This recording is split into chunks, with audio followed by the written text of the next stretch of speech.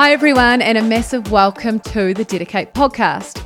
I'm your host, Kate Ivey, and I just want to say a massive thank you to you all for your support of our podcast.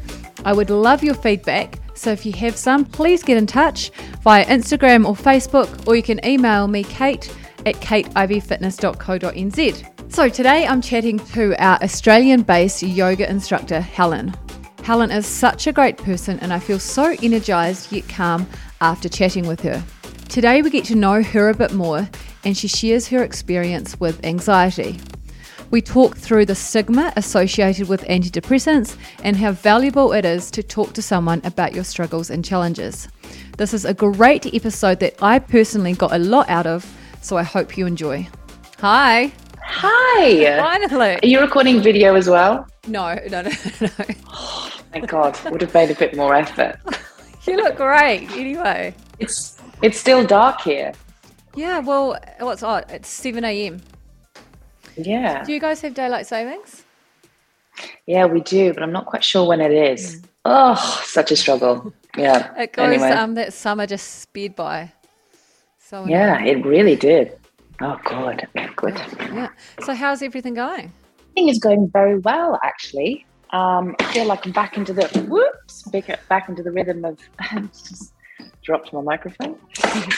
Back into the rhythm of things, of life. Yeah, you guys have had such major disruptions over the last couple of years. Like unfathomable almost. It's a big word for me at this time of morning. Yeah.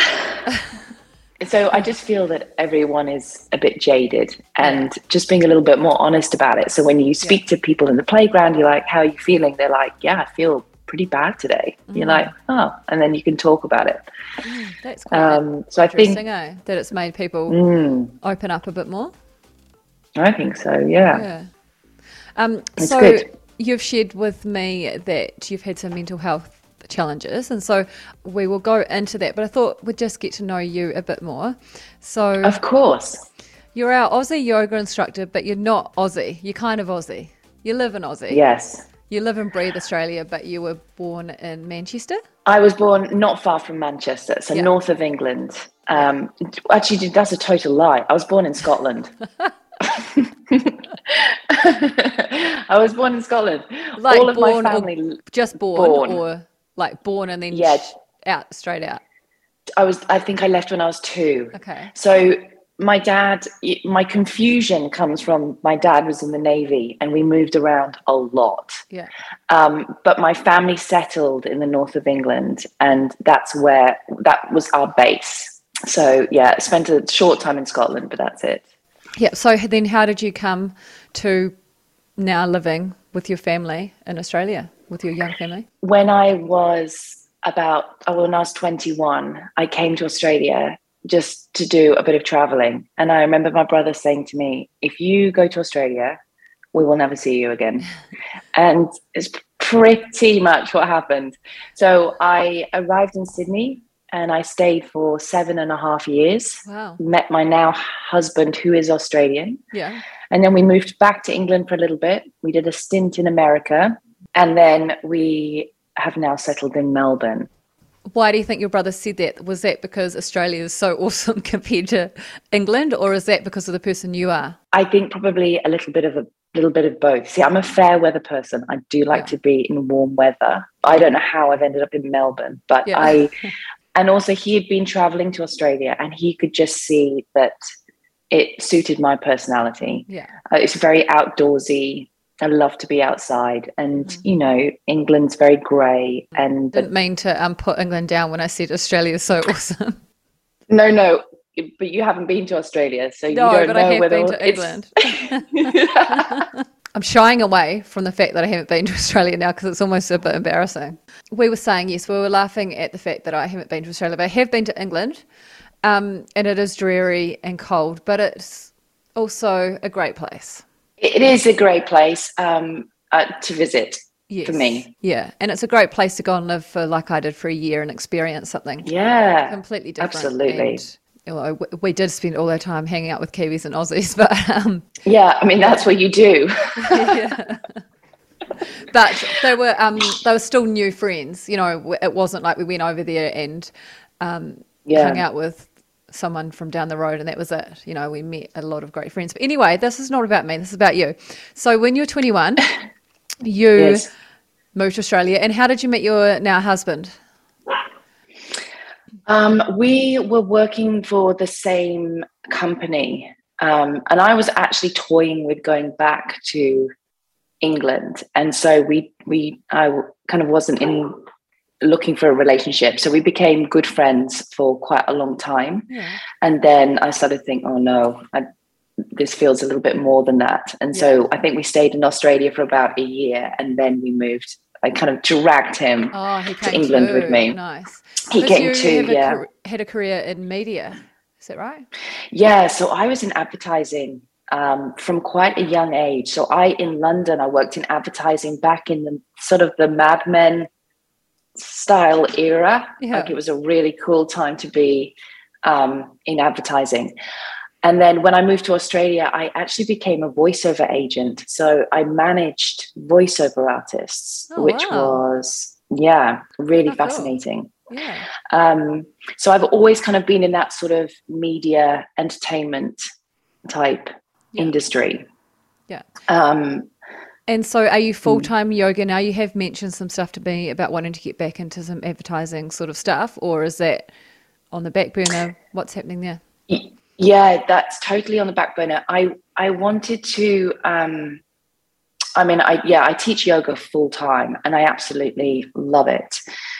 But sometimes I like to have a project to work on. But my life is actually, I think that was around the COVID time when I was really looking for something to occupy my brain. Yeah. But I feel I've come out the other side of that now, and I'm just really loving, I feel that yoga is needed at the moment, and I'm just really loving being able to offer that. And you've been a yoga teacher for 7 years, is it? No, I mean, I did my yoga teacher training about 12 years ago. Well, I started practicing yoga about 5 years before I started teaching. So I had a good sort of 5 years under my belt. Yeah. Did you take to yoga straight away? Like as soon as you started doing yoga, you just absolutely loved it? Yeah, I was going to a gym, and I think I was going to some bums and tums class, and I could see this massive queue of people outside the studio. And I asked someone, "What are you queuing for?" And they said yoga, and I was like, "Huh." So I joined the back of the queue, and that was that. And I went in. I was like, "This is amazing!" And so then shortly after that, I joined a studio. That's all right. I joined a proper yoga studio, and that was it. Awesome. And so have you always been, like, you're extremely flexible, and obviously practicing yoga helps, but have you always been quite flexible? Yeah, so I definitely was born with a natural flexibility, and I feel that most people who are super flexible have that in them. It comes easily to them. So the flexibility, definitely. The strength, I've learned that. So do you find that most yoga teachers have natural flexibility? Yeah, I think so. I think those who just pop down into splits without warming up, they've been able to do that since they were a baby. How babies just seem to manage to get themselves into a position. You're like, how can you do that? Well, I feel that if you kind of maintain that, like if you're a toddler and you keep doing splits, that it will carry with you. You know what I mean? And a lot of HIIT and strength trainers and stuff are often sporty people or runners, or it's something that you're good at. You're good at, your body moves so well and freely. It's something that you're good at, so it's something that you keep doing. Yeah, I agree. Yeah. So where did you do your training? So I did my training in Thailand on the island of Koh Samui, and I was immersed there for about 8 weeks. How amazing! And it was brilliant. But I got there on the first day, and I just had this panic. When you get into a place and you're like, "What am I doing here? Oh my God, I'm here for 8 weeks with these people I don't know." Mm-hmm. And this is just so different to my actual life. Like, have I gone crazy, sort of thing? Exactly. So I spent the first day thinking, how am I going to get out of here? What am I going to do? And then sort of by the end of the week, I was like, I never want to leave. It was amazing. How amazing. And by the way, I've been to Thailand as well. Just in Australia. It's just so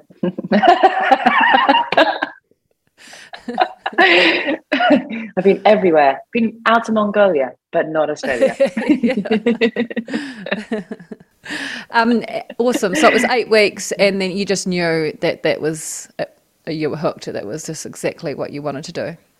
Yeah, I felt so. The difference from the way I felt when I went in to the way that I felt when I came out, I thought if I can have that transformation, I can give that to other people. It's hard when you're not immersed in it. Yeah. But I think that sort of proved to me that you can help people. And that's ultimately my goal. Awesome. And you said that you've had some mental health challenges and you're really keen to talk about it. Was that around this time? Like it's helped you through that? Or when were you having the most challenges? Interestingly, the most challenges I have had have been later on in life after having my children. But having worked with a professional, figured out that it's actually something that has come from my childhood, but I didn't know. And so when I was a kid, I was always thought of as the worrier. I was always worrying about things and worrying about other people, but to an extreme. Like, for example, when Wimbledon was on, Steffi Graf, when she was number 1, she lost on the first round this year. And I just crumbled. I couldn't handle the thought of her being so distraught that she'd gone out. And it was just so overwhelming. And I think back on that, I think that's so odd. Yeah. And then incredible. When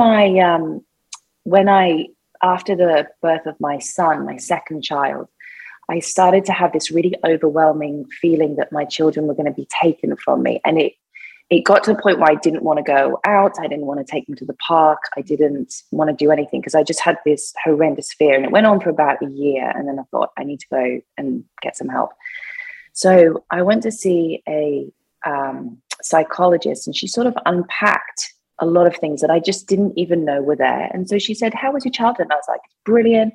I had such a supportive family, everything was perfect. And she said, where did you live? And I was like, well, when I was 9, I went to boarding school. And she said, you went to boarding school? And I said, yeah. And she said, how was that? I was like, it's great. I had lots of friends. And I really, I thrived. I loved it. And she said, did you have any sad feelings? And I said, well, the first night I was really confused as to why I was there. I felt very sad. I didn't know where my parents were. And she was like, what's this feeling that you have when your children are being taken from you? And I was like, I'm worried that they're going to be wondering where I am. They're going to be frightened and they're not going to know where I am. And I was like, wow. Oh my God. And so she's like, this sort of not little trauma. There's trauma with a big T, trauma with a little t. That's what they say. And so mine would be a trauma with a little t, I guess. And so they said, because that was a trauma, you've kind of blocked it and carried it all the way through. And so when you had your children, it's brought it out. When I started to really struggle, I was in denial because I was like, I'm a yoga teacher. I meditate. I've got all of these tools. Yet I cannot pull myself out of this hole.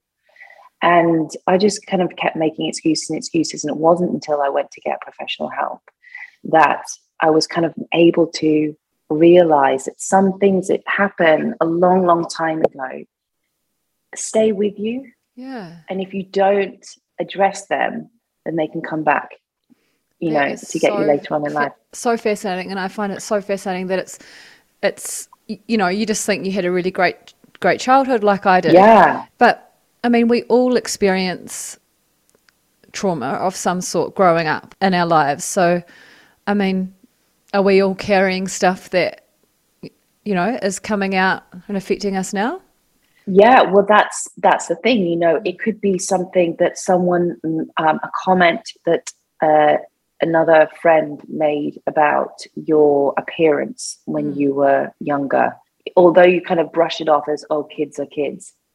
It may be something that's like sitting in you, and that has been something that you've carried and might be the reason why you eat too much or don't eat enough or, that sort of thing. Yeah, that's so fascinating because I've got some memories from when I was young that aren't events, just like you say, wee snippets that I almost could cry talking about it right now. Yeah. You know? And so just makes you think, like, yeah, it's fascinating. And do you ever talk about it? Well, no, I think the only time I might have is if I was in a conversation with someone and we were talking about random memories or something, but no. And right now I Yeah. can't think about what those examples are. I just know that I've had Yes. that feeling before. Yeah. And it's that it's a feeling, it's a sensation you in can you. feel it in your heart. I think sometimes that we ignore things that we know are building up in us. And so that's why when it comes to when we were going through COVID, I was really big on getting people to talk, because especially in yoga, we talk about, you can sometimes you go to a yoga class. I taught a yoga class last week, and there's a lady came for the first time.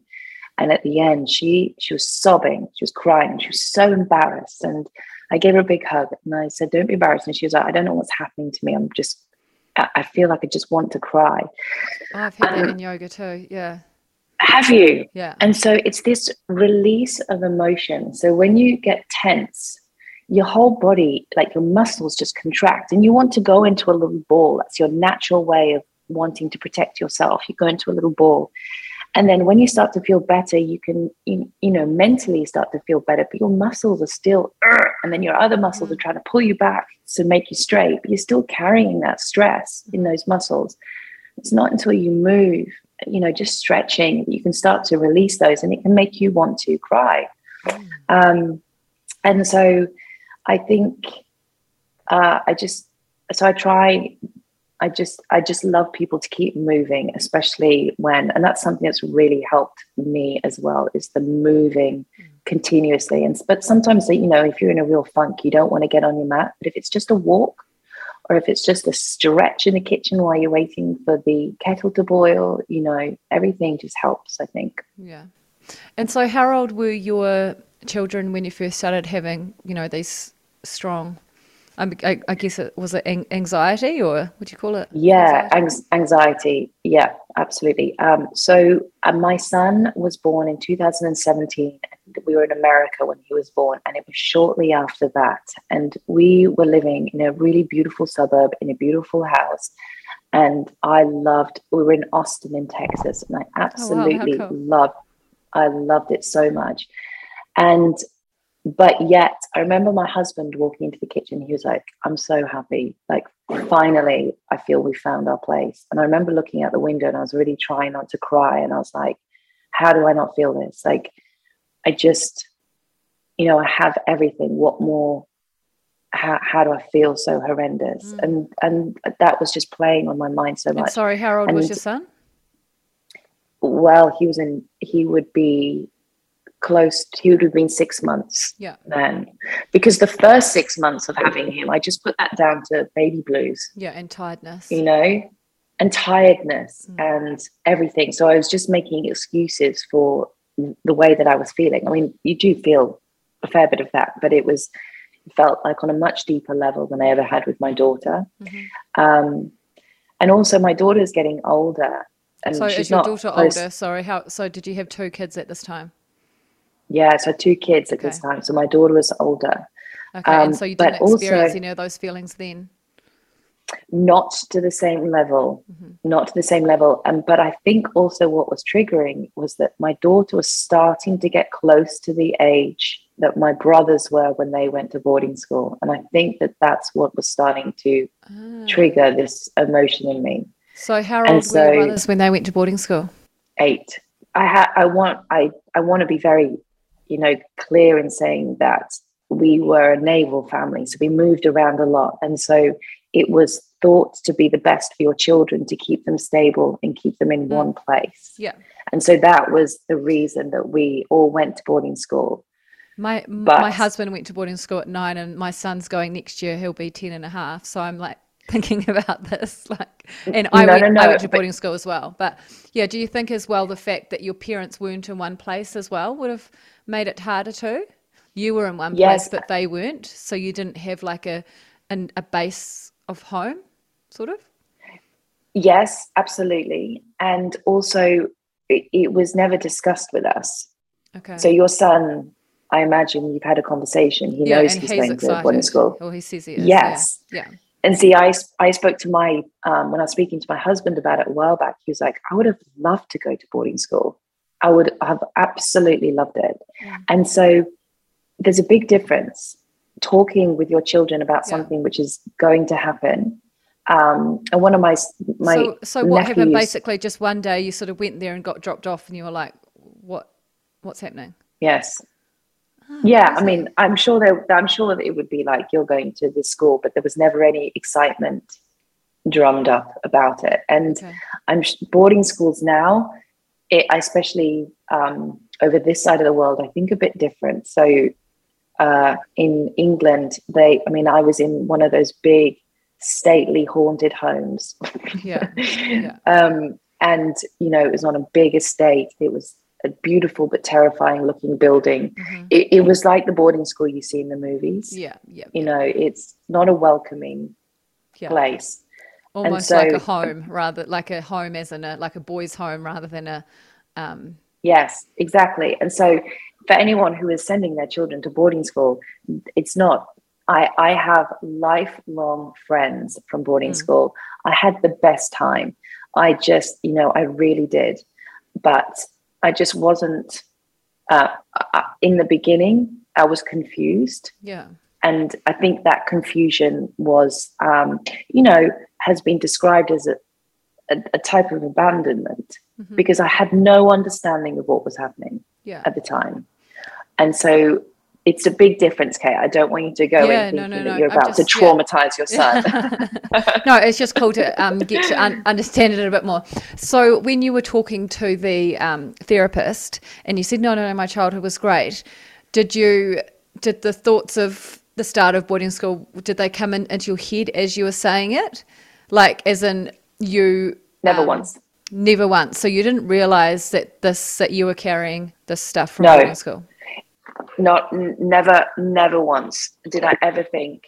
It had crossed my mind when I looked at my children and I thought I couldn't do that. I just couldn't send my children away at 8. Do you know what I mean? And there were children there boarding at 6 at my school. Yeah.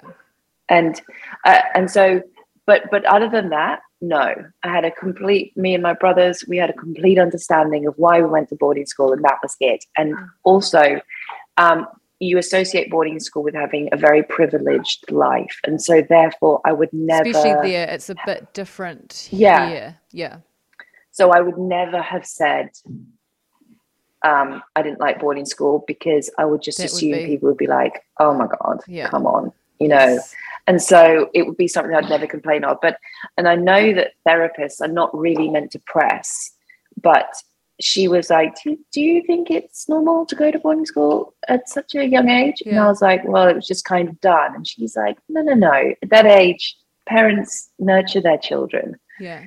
And I pushed back on it at first. I was like, no, my parents did the right thing. And then when I connected the emotion that I felt about my children now and losing them or them being taken from me, and that sensation that I had on that first night, I was like, whoa.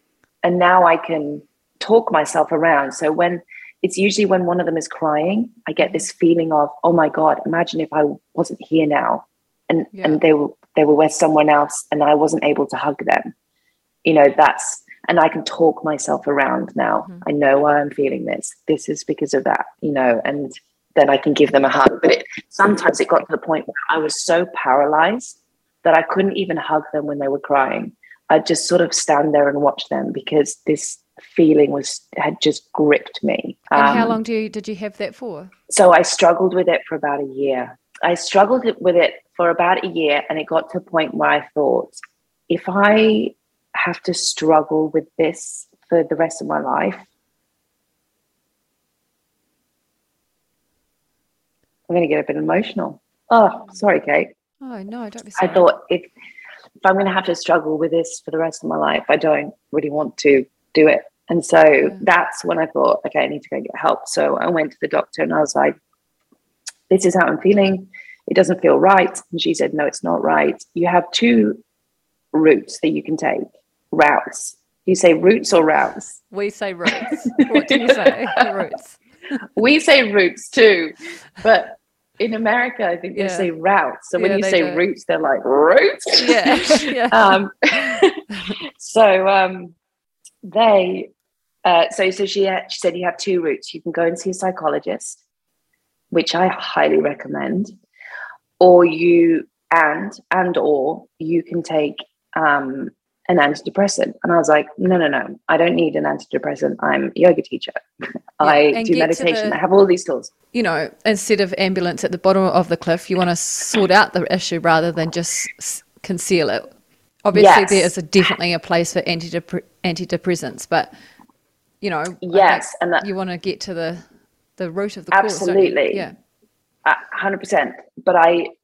But moving forward, I said, no, I don't want to do that because I feel that I've got the tools. And she was like, okay, yeah, no worries. You go and see a psychologist, because I'm just going to let you know, though, you're not going to start feeling better straight away because they need to work with you. So it could be a good few weeks. So I was like, okay, no problem. And then about a week later, I still hadn't seen a psychologist. I couldn't get in to see one that she'd recommended. She called me. The doctor, GP, called me, and she said, look, I was a bit worried.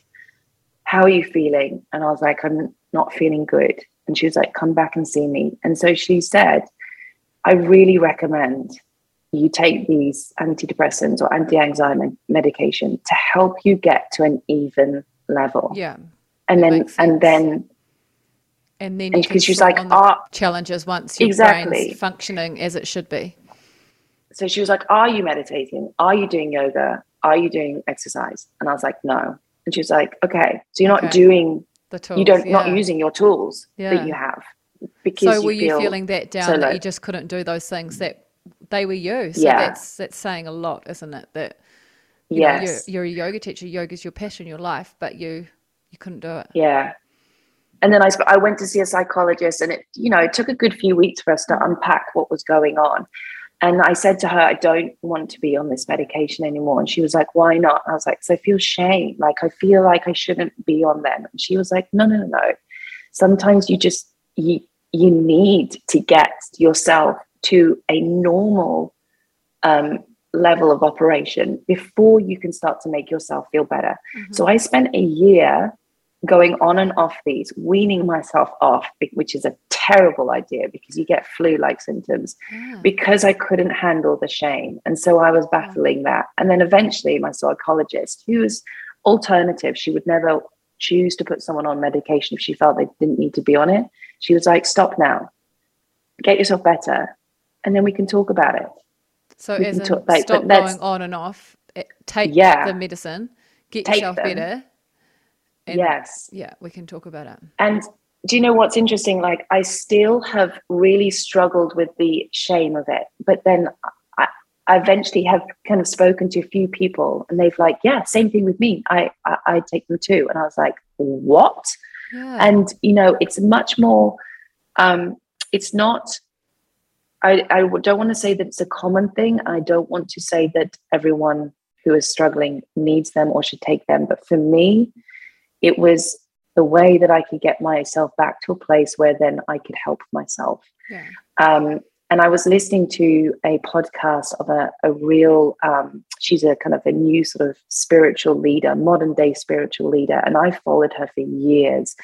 And she did a podcast the other day, and she said that she had been working with a therapist for a long time. She'd already been a New York Times bestseller. She'd already done like 9 books. And yet still, she said, I'm still struggling. And she eventually unpacked that she had had some sort of trauma, but a big trauma when she was a child, that she had a dream. It came to her in a dream.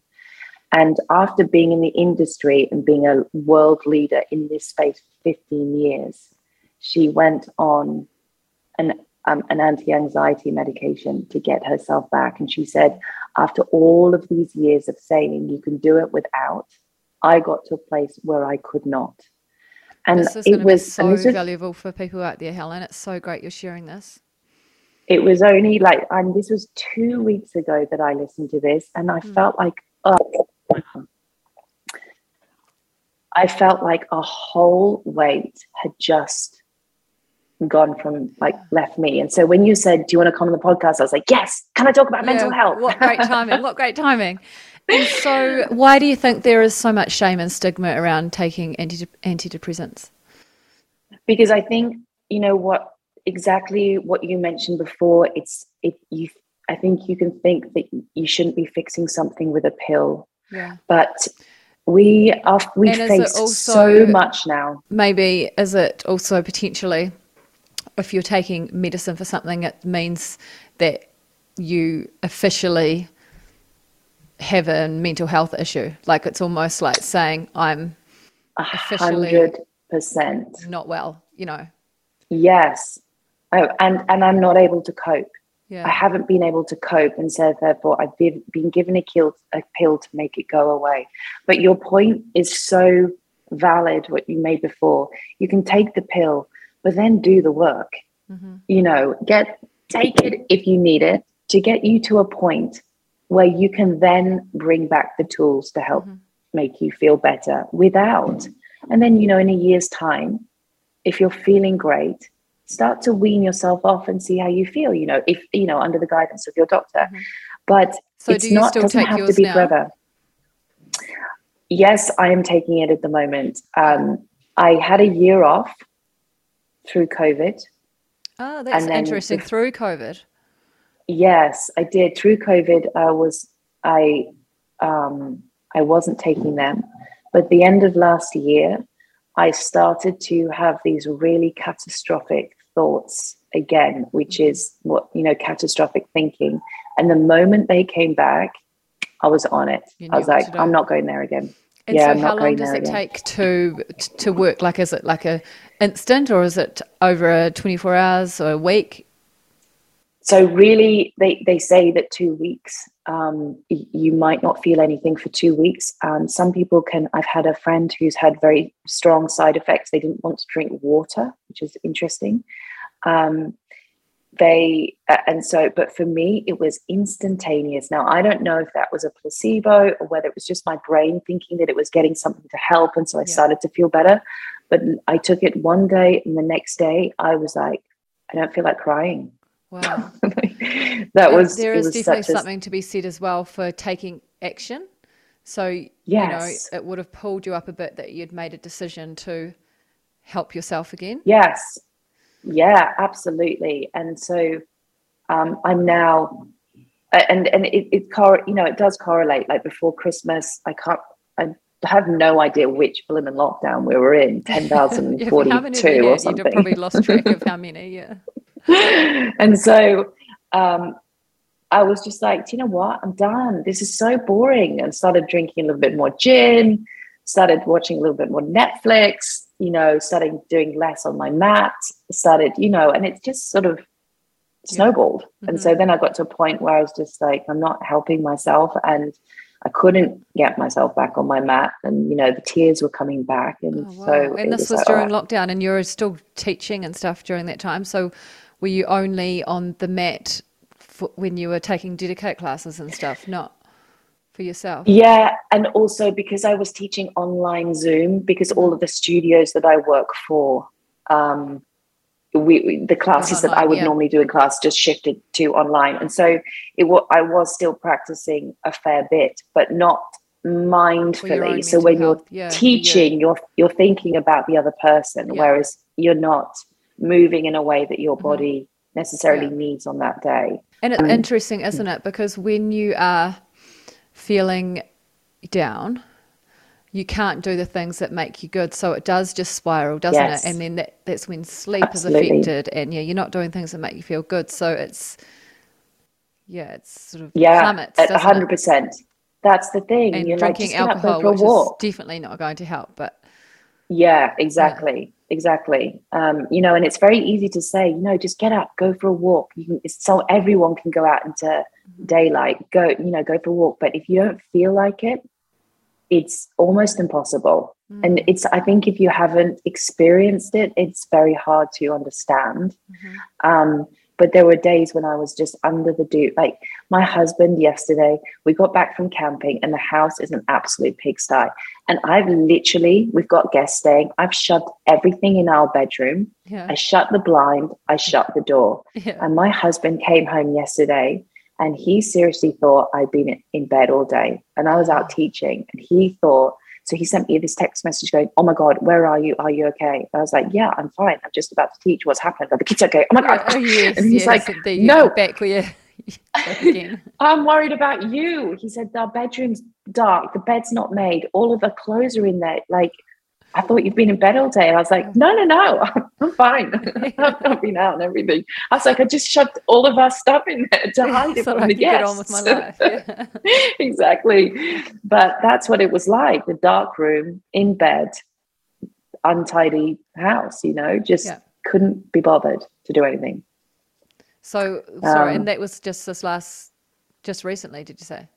It wasn't as bad. No. That was before I ever went to the doctor. That's how bad it was back then. Whereas now, I wouldn't let it get to that stage. I see.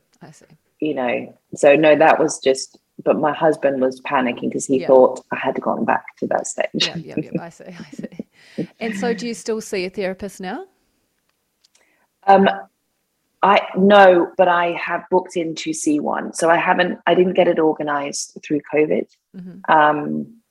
Because also you could only do them online. And, we're all trapped in a house together and you cry a lot when you're in a therapy session. You start talking like I did just then. It's not that I feel sad, but it's just a release of emotion. And I just didn't want my kids to hear me in another room going, and then this happened. And that's what's kind of stopping me a wee bit. When I've talked about mental health with other guests, I've said that I've thought about going and seeing a therapist, and I'm totally fine. I'm fine. I'm fine at the moment. Yes. And I'm usually fine, but I just feel like there are a few things. And like in the evening, sometimes I have a bit of anxiety and sometimes trouble sleeping. And maybe I'm a bit more tense than I could be. And so just talking to you makes me think, okay, I should go and see a therapist. But where I live, it's hard. For some reason, I don't want to see the one that comes here that's associated with the doctor's clinic that comes from Timaru like once a week or something. I do have a friend that was seeing one online, so I'm thinking about seeing one online. But where would I do it? Like you say, I don't want to do it in the house because I don't want any sort of almost negativity associated with home. I wouldn't want to do it at home. So maybe in the car somewhere. But I don't know because I think, I'm fine. I don't know, like you say, if I've got time or can be bothered worrying about, the fact that it will be emotional and then it will bring up lots of stuff, I know it will. So I think that's what's kind of putting me off. But just talking to you now makes me think, I need to do it just to be at my best so I can be my best self. I honestly think everybody would benefit from seeing a therapist. Even if it's just a way of getting to know yourself, because things come out and you go, oh my goodness. And you go into a therapist, you go, I'm fine. And then the therapist is like, okay, bring it on. My friend, she's like, I don't see a therapist anymore because I feel I can outsmart the therapist. And I was like, what do you mean? She goes, well, they always talk to me about my childhood and I lie. And I'm like, why do you lie? What? She's like, I don't really want to go into it. And I was like, that's why you're there. It's your opportunity to really explore, get to know yourself, know how you tick. And then when things happen in the day and you react, you're like, I know why I'm doing that. That's amazing. And you can sort of stop it in its tracks. Yeah. Honestly, Kate, do it. It is just, everyone, if it was available to everybody, it is one of the best things that you can do, because we hold so much in. It's a way of letting it out in a non-judgmental situation, and they're so good at asking the right questions. They probe you, and sometimes you're like, I have nothing to say today, and by the end of it you're like, and then oh my god, and then this happened.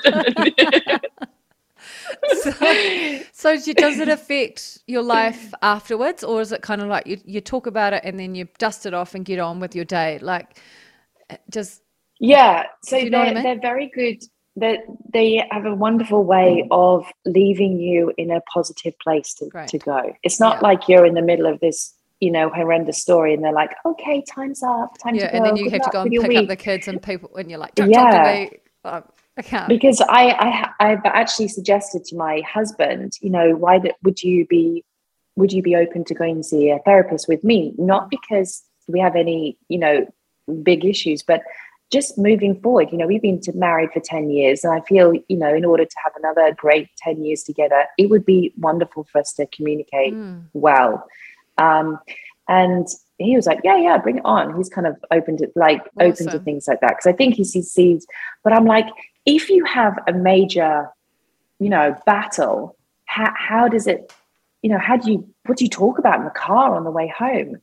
And I was speaking to a friend, and she was like, "Oh, the therapist will settle you. Your therapist will settle you, and so when you leave, you're in a place of, harmony." Like you've talked about something happy and whatever. Exactly. Yeah. Yes. Yeah. Okay. Good. So I'm Kate. sure there's good therapists and okay therapists. So how do you find them? Well, it's trial and error. So you need to go and see someone and try them out and see if you gel, and if you feel that you want to talk to this person and share your deepest, darkest thoughts. And if you don't, it is not a big deal. You can find another one. I don't know how it works in New Zealand, but in Australia, you can go to your doctor and you can get a mental health plan and say, I would like to see a therapist, and you will get subsidized, so you don't have to pay the full rate, and they will refer you to one, and if you don't gel, you can go back and they'll refer you to another. And I went to one, and I was telling her about this horrible feeling I had about my child being taken from me. And she said, Helen, people do cope when their children are taken from them. They do survive. And I was like, that's just not what I wanted to hear. I'm not ready to survive that. Oh my goodness. So I was like, okay, thank you. And so I went back to my doctor. I was like, I need to see someone else. And so, yes, they survive, but it's not horrific. thriving, is it? Oh my God. Every mother's worst nightmare. And so, you find someone that is, you work with well. She said that and you thought, oh my goodness, but potentially you already had some red flags just from the first few minutes when you started speaking to her. Like it just didn't feel right? It's you have a gut feeling, like you do with people, friends. People, therapists are not people. You get this feeling, oh, I'm going to get on with this person, or oh, maybe we're not aligned in some way. It's the same. Oh, awesome. So I've got down here to ask you for advice that you'd give to anyone that's struggling. So I guess that's it. Talk about it, and don't be afraid to go on medication. Go on the medication and get yourself sorted. Yeah. Or just to go to your doctor and say, I need help. Yeah. And let them like in help my you. case, I don't need to go to the doctor and say I need help. Like it's more like I would like to explore. Feel a bit better. Things. Well, I feel fine, but I would like to explore things so I can be my absolute best. 100%. And just relieve a little bit of that anxiety you have in the evening. Yeah. And so then you can, you can explore going to see a therapist. I don't know whether you need to go and see your doctor first in order to see a therapist. I'd say you can probably see a therapist, but you'd pay for it all yourself. Whereas if you go to the doctor, like you say, you'd get some subsidy. Yes. Or Kate, like even if you don't want to go to a doctor, a therapist, speak to a friend. Like, do you, like, if you say to a friend, do you ever suffer from anxiety in the evening? And they're like, oh yeah, I do actually. And you're like, oh, what do you do? And it starts a conversation, because you might speak to your friends, but a lot of people don't. I see. You know, Yeah. a lot of people don't. And so it's just starting those conversations. Feeling You know, normal about things is a massive thing. Like realizing that you're not the only one feeling like that is, yes, God, it helps so much. it is such a weight. And it, you know, what I have one family member who has struggled with insomnia for so long, and it's really, really affecting his mental health, and he has really, really struggled. And I eventually told him that I was on medication, and he was like, no, no, no, I'm not doing it, not doing it. And then about a year of us talking about it, he went on them. He's just like, I feel like I am my normal self. I'm human again. He's like, I cannot believe. Another friend, she went on them, and she said if she had known that she could be on them, she would have had a second child. Wow. And you know, and it's just starting conversation, and a lot of people don't have conversation about anything. And you say, I'm fine, I'm fine, I'm fine, and you're not fine. We're not all fine all the time. No. And so, yeah, explore seeing a therapist if you for everyone, I think, if you can. But if you don't have the means to, then just start speaking with friends. While we're sitting here, I'm even thinking about things like unpacking some things in my head. So like I'm learning golf, and it's like I'm totally capable, but I let myself down often just overthinking and almost getting like performance anxiety. And just having this conversation makes me think, I bet you I will go into a session and it will unpack something from years of maybe not feeling like I was good enough or something. So yes, yeah, absolutely. this is But good. do you know, the fact that you're even thinking about that, Kate, is like the first step. That's you know, that's incredible. And it will be, we store things that we don't know that we've stored, and it will come from somewhere, and it'll be such a relief when you know, or you can figure out a way of managing it, handling it. Yeah. Oh, thank you so much, Helen. This has been so. I'm not rounding you off yet, but no, that's okay. Yeah, like I didn't realize. I mean, I knew we were going to have a great chat, but just how valuable it would be. You had no idea how interesting I am. No, I thought you were super boring. I was really surprised when you asked me to go on the podcast. I was like, really? What do you think I'm going to talk about? Well, the thing is, every single person has a story. No one doesn't. Yes. Everyone has a story to tell. Everyone has been through hard times. And I enjoy talking about people's hard times because that is how we learn. And it's through those hard times that we become great. So, yeah, I mean, I knew you'd have a story because, I mean, you're an awesome person. So why wouldn't you? Yeah.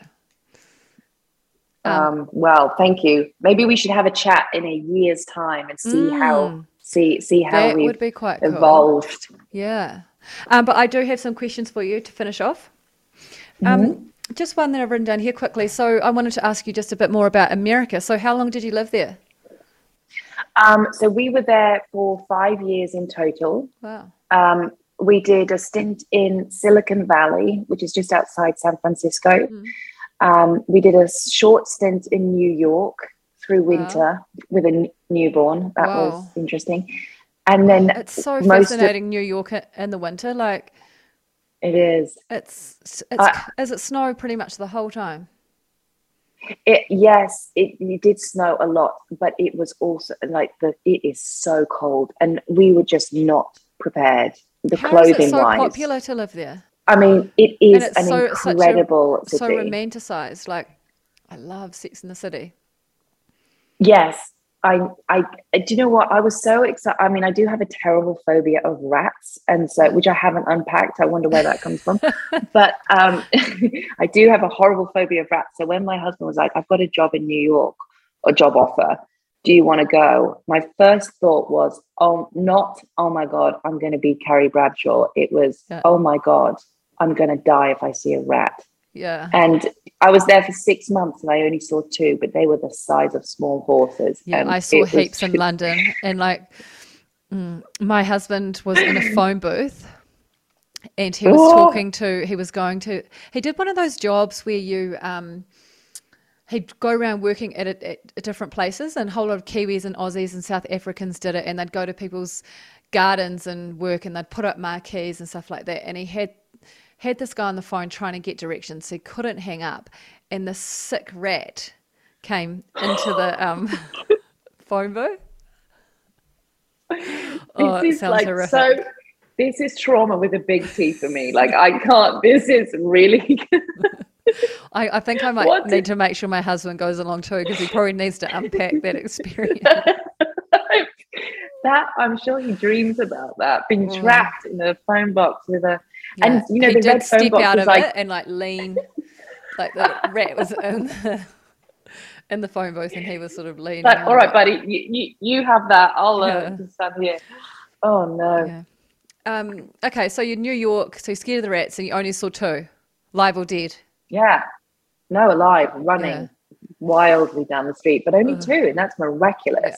Yeah. Okay. But I think New York City, if you are there without children and you are in your heyday, it is the most wonderful place on earth. But if you're with children, and it's a lot. Yeah. So, you know, here we have play groups and mainly music and stuff like that to meet other mums. What did you do for friends? So we lived in one of those high-rise apartment blocks in Brooklyn, and these buildings my husband called it assisted living for the youth, because there was a coffee shop on the bottom, there was a dog walking park halfway up the building, and then there was a children's playroom. And so in the winter days, I would just go and sit in the playroom with all the nannies, because everyone has nannies and we did not. And I just hung out there, you know, with the kids. And my daughter, she went to a preschool 2 days a week, and my son was still, you know, he was 6 months at the time. And so we did that. But my husband was like, hey, why don't you come into Manhattan for lunch? And I was like, no, I have to get both kids down onto the subway, you know. And so do you my think daughter has to be these challenges could have been the catalyst as well for... Absolutely. My best friend was in New York at the time, and she was a lifesaver for me. She would come and visit me, but every single time I was crying, and, you know, she was so supportive, but I was very alone. And I think that when you have small children and you don't have people around you or a support system, it is really hard. And I honestly think that had we been around family, maybe we would have had another child. But you know, my heart does go out to anyone who is not around family when they have small children. And so, that was definitely had a big impact on me, because there was no breathing space. I was with them 24/7. And then did you say you moved to Austin, Texas?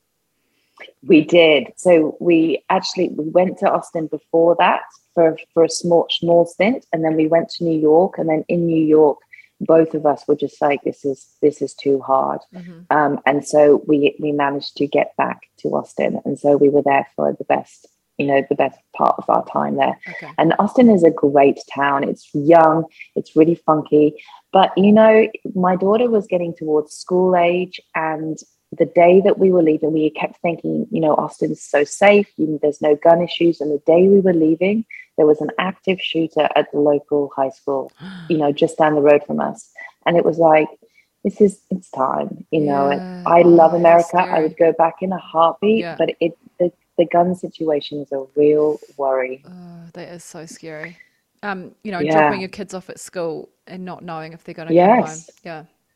Yeah. And, you know, there's so much security. When I came to Australia, my daughter went into her first primary school, and I was like, where are the codes on the gate? There's no security here. And that's like, we're in Australia. We're done now. It's okay. Yeah. And so do you have family support? Is your husband's family supportive back in where you are now? They are, they're wonderful, but they're in Sydney. So we're in Melbourne.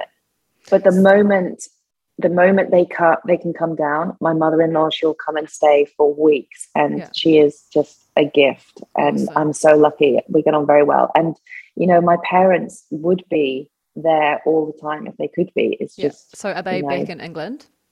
Yeah. Yeah. Yes, they are. And then, so what made you move to Melbourne rather than Sydney? Job? Yeah, my husband's work. Yeah. So he was offered. We were actually, when we were leaving America, we were meant to go to England, and so we sent all of our stuff to Mm. England, and then we flew to Australia to have a little holiday to see Matt's Oh, parents, classic. who we Yeah. hadn't seen for a while. And then Matt got offered the job of his dreams in Yeah. Melbourne, and I was like, So he was "We've told obviously my family." looking. Yeah, well, not really, but someone approached him. Oh, wow. And so he was like, "Oh my God, I've been offered this job. It's in Melbourne." And I was like, "We've just told my whole family we're moving back to England." And he's like, so that was a horrendous conversation I Yeah, had I to have with my bet. parents. But but my parents, they're travelers. They came to visit, which is great. Yeah. One of my brothers came to visit. So, and then we're going back in July, which I can't wait for. Nice. And then with our rural campaign and our sort of focus on rural and down to earth women, you mentioned that you grew up on a farm. So did your family have a bit of a Yes, farm? my uncle had a farm, and Yeah. my mum lived in the same village, so that was where we had our roots, and Yeah. so we would Nice. move around because of my dad. But that was our village. In it had a church Yeah. but no pub. It's Oh, very whoa. rare Is to it find even a, England? I know it's so rare to find a village without a pub, which is really disappointing. But Yeah. and it was beautiful. We were out playing football at Mm, night until it got dark, and then we'd come cool. inside, and it was just, quad biking. It was the most wonderful experience. Cool. I would love to have that for my children now. It's funny because I wanted to get away from it, and then now I'm older and I just want to be in nature. I'm just so desperate to get back there. Okay, just a few questions to round this off. So, if you could live anywhere in the world, where would you live? Austin in Texas, Wow, really? Amazing. without the guns. Without the guns. Yep. And so, I mean, the only thing I really know about Austin is from Road Trip, the movie, when they got confused with Boston, Massachusetts, and Austin, Texas. I haven't seen it, but that's You hilarious. haven't seen Road Trip? No, I don't think so. Oh, Is it you where the have. guy eats the mouse at the end? Yes. That's sort Yeah, of I near the blocked. start. Near the start. Oh, yeah, I probably blocked it from my mind. Because of the I've mouse in come there. pump. The Yeah, the like, rest of it's good lol. though. You need to watch it again. It's so good. Austin, Texas, Yeah, fascinating. And you've been to how many countries have you been to? a lot. Roughly, I wouldn't be roughly. able. Yeah. Um, What, like 50 or something? maybe not 50, maybe 20. I would say. That no, I I'll reckon have it'd to. be I'll have more to because work I've that been out. to more than 20 countries. So I'd say you would have been Have to more. you? But that's because I did a big 3-month trip all around Europe. And so we went through heaps of countries. Yeah. Okay. Well, yeah. I guess. I don't know. I'll have to get back to you on that, Kate, because Yeah, my little teeny tiny yeah. brain can't figure that out right Okay, now. okay, that's fine. Have you been to New Zealand? No, No, I you're coming haven't. though. It's on my bucket list. Um, No, even I would love to come this in within the before the next end of couple the of years. year, if Oh, not the cool. start of next year. Is Yeah. Mish still coming to Wanaka? She had a family holiday trip booked to Wanaka. I I wonder if don't she's still know. coming. I'll have to ask her. Yeah, I'm not sure. I don't know, because she's had so many trips that have been cancelled for Mm. various reasons. So I'm not sure. What about your favorite healthy, nourishing food? Avocado. Yeah, I'm with you. Honestly, I could eat it all day. Mm. Just scoop it out. I love avocado. Oh, It's it's my so good. go-to.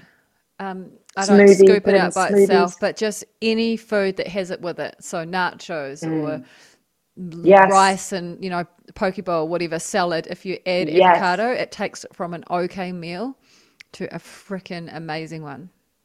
I agree. The I salt. guacamole. I think from being Oh, in Texas, the guac.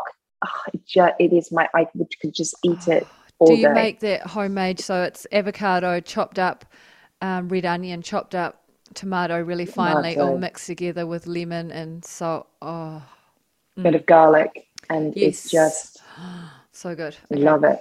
Favorite sometimes food. So food that we wouldn't consider so nourishing, but it can be good for the soul. It would be ice cream. Ice cream, nice. But a vegan ice cream. I'm not vegan, but I do try to avoid dairy. I'm vegetarian. Yeah. I do try to avoid dairy, but if a cheese platter comes out, there we go, cheese. Cheese, yes. I'm gonna cheese. Get rid of get rid of cheese the is ice a bit cream. of a hard one though, because that's why it's a bit of an awkward question. Why I never know the words to use, because foods don't necessarily fit into one category or the other, because cheese is great for you. Yes. If you have, yes, don't have too much. Yes. Well, so for me, if I have cheese, it can make me feel really uncomfortable in my tummy, and so I shouldn't eat food it. For you, yeah. So for me, it's a sometimes food because, that's so good with crackers. Favorite yoga pose?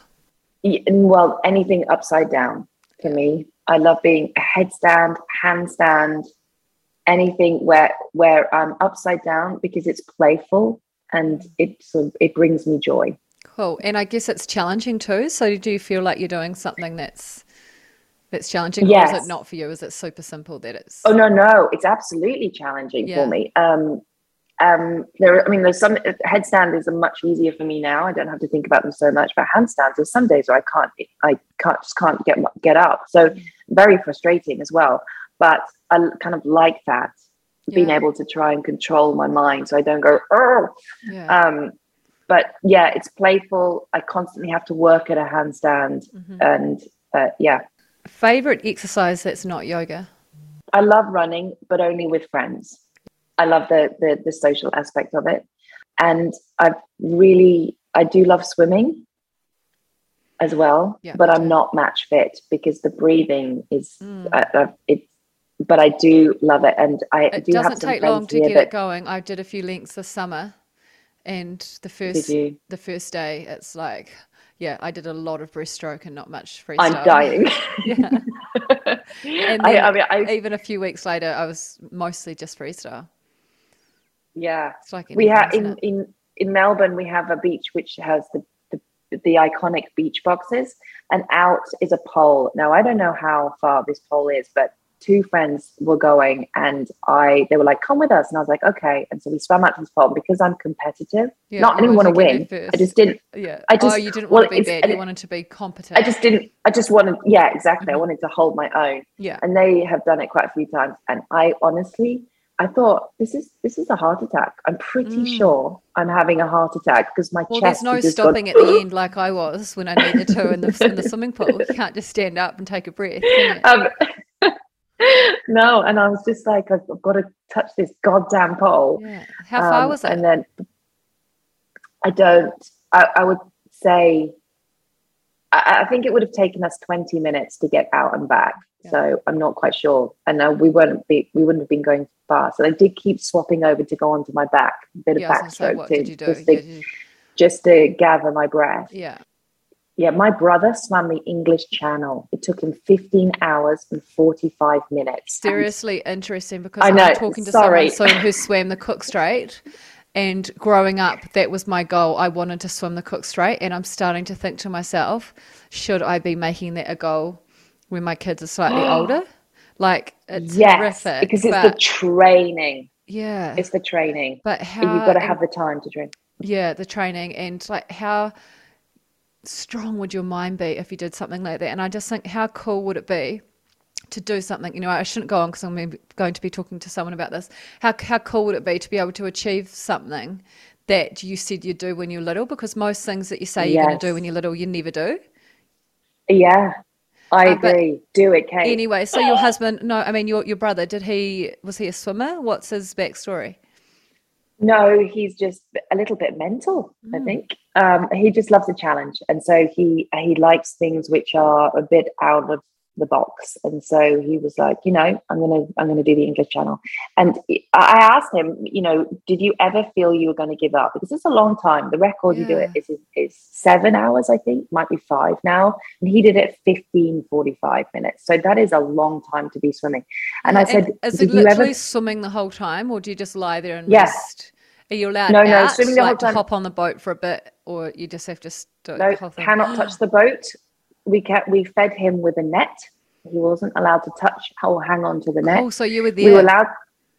Yeah, I was in the boat, and we were allowed Oh, to how swim with cool. him, but we had to be behind and we could not touch him. And Wow. these massive oil tankers were going past him, honking, and it was, I mean, like horrendous for me. But I said to him, "Did you ever feel like you were going to give up?" And he said, "Never." Mentally, I knew I would never give up, but we were getting to the point where we were drifting into the Calais port, and so the pilot of the boat was saying, "You know, if he doesn't hurry up, I'm going to have to pull it." And so What does he mean by that? Like, stop the race, because we were drifting into the Calais port, which was going to get too busy and too dangerous. So he needed to speed up to put more power in to get into a different point of the coast. So we didn't hit the why Calais wouldn't he port. just change his direction slightly? Like, I don't get it. Because the current, and he's not, Different and currents also, at different times, it was going to pull him that way. yeah, Oh, exactly this is that. freaking me out. And also, he started in the dark. 2:00 in the morning, he jumped into the water at Dover in England, and that is never happening for me. So, would you have to swim in the dark? I've got no idea. I'll be able to talk How to long? Jo Kane, Okay. as a lady, but Oh, great! I'm going to listen. this is the first time I've said it out loud that I'm But thinking it's about done. doing it. It's sealed. I don't know. Anyway, So just the feeling, yeah, but of achieving that. Yeah, and I just think, I'd love to talk to someone else about, I can go in it with Jo, but, the topic of, there's things that you said you wanted to do when you were a kid. And like, I wanted to be a silver fern. I wasn't a silver fern, but, there are some things that you say you want to do. Yeah, anyway. Yes, go see a therapist, unpack all of that self-belief stuff. Yes. Okay, do you have a health hack? Or you've got heaps. What's a health hack you can share with everybody? Well, yeah, so this one is something that I've been talking about a lot, actually. And it relates to mental health, and it is getting into direct sunlight first thing in the morning. The blue light receptors, I'm not going to word this correctly, but they are associated with the same part of the brain that is associated with anxiety, depression, and your mood, also headaches and migraines. And so if you can get into blue light, direct sunlight, and so if you can get into direct sunlight first thing in the morning, it gets your circadian rhythm into the right place, and also can really lift your mood. And even if you get up in the dark, like I do to teach yoga, even 15-20 minutes before the sun comes up is enough for you to take in order to help elevate your mood and to get you moving in the right direction for the day. So even if it's like a not very nice day, like if it's raining, you still stand outside. Yeah. Yes, you can, exactly. Or stand by a window and just making sure that there's no barrier between you. And I've been reading and researching so much about this. Love it. But yeah, everything else I have is controversial, so I don't think I can say it because we'll save that for another day. Yeah. If you could have dinner with anyone in the world, past, they don't have to be alive though, who would it be? Probably Barack Obama. Love it. Why? Because I think he's the only person that I've ever known to be in politics who is genuinely a good person and wants to create a good world. And I think he just handles himself with such incredible grace and humility. And he is just a wonderful human being. And I would just love to tap into his incredible brain and just ask him lots of questions. It's scary how, there's so many people live in the UK. There's so many people live in America. Can't there be more of him?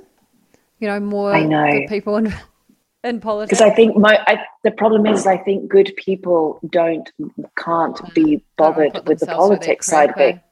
Yeah, and it's just, good people are good people, and politicians are generally politicians. Not all politicians. Yeah. We're broad stroking here, but Totally. so he's one that got through. Advice for those who are struggling with yoga, because I do talk to a lot of people, and I used to be one, and I'm still kind of one. Like when I do it, I'm like, yep, I need to do this more, and I enjoy it. But who struggle with yoga, and there are a lot of people out there who say, oh no, I can't do yoga. How do we, it's so beneficial. What is your advice to them to maybe get them into it or help them to enjoy it? So start with a very a foundation class. So a B yoga. So either Billy's B yoga, my B yoga. Start at the beginning and find a place where you feel comfortable, where it's not moving too quickly, and you can start to understand. Also, do one class, the same class, 2, if you can, 3 times a week. That's a good idea. You will see, even just repeat it over and over and over. Yes. That is such a good idea. I might start doing that, even if I'm just doing the same one each week.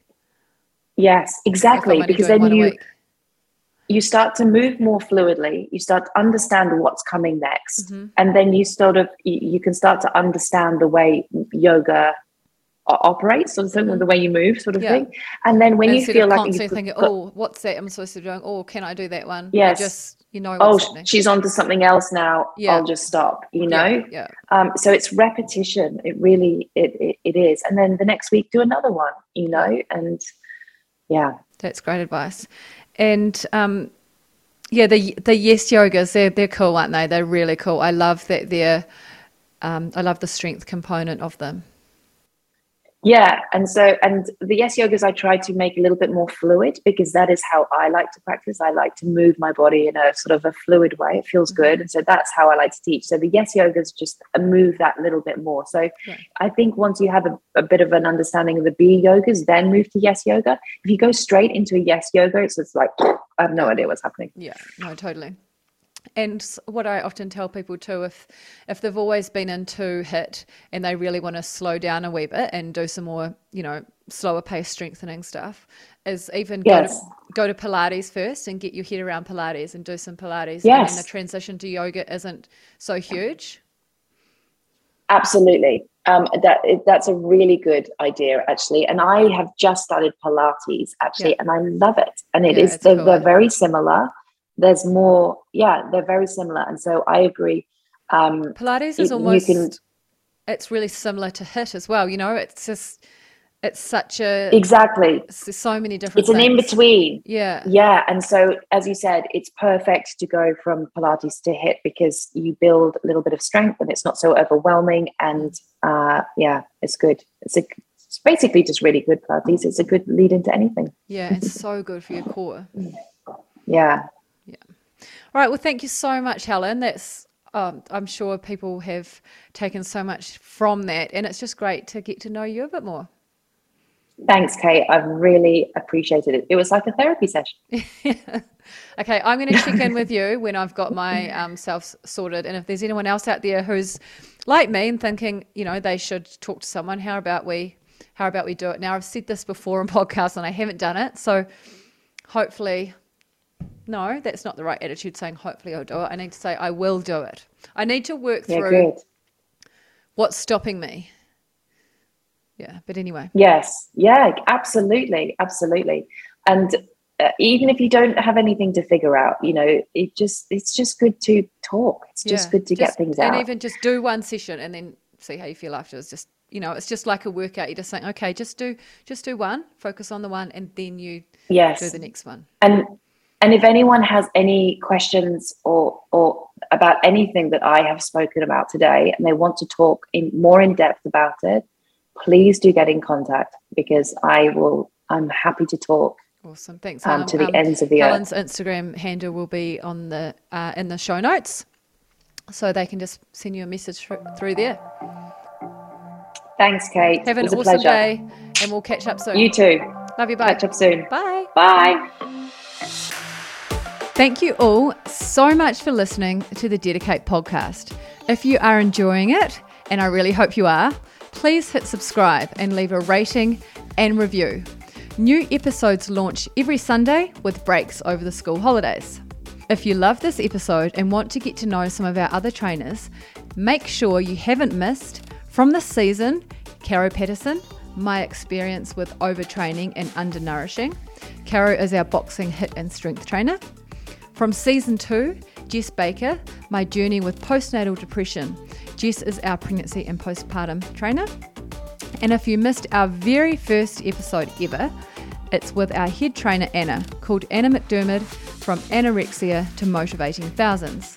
You can also learn a bit more about me from season 2, Kate Ivey, How It All Began. Dedicate is the online health and fitness community for rural and real women, mums, and those who love a down-to-earth approach to fitness. Join our Trans-Tasman community with your 7-day free trial at kateivyfitness.com. Hope to see you there.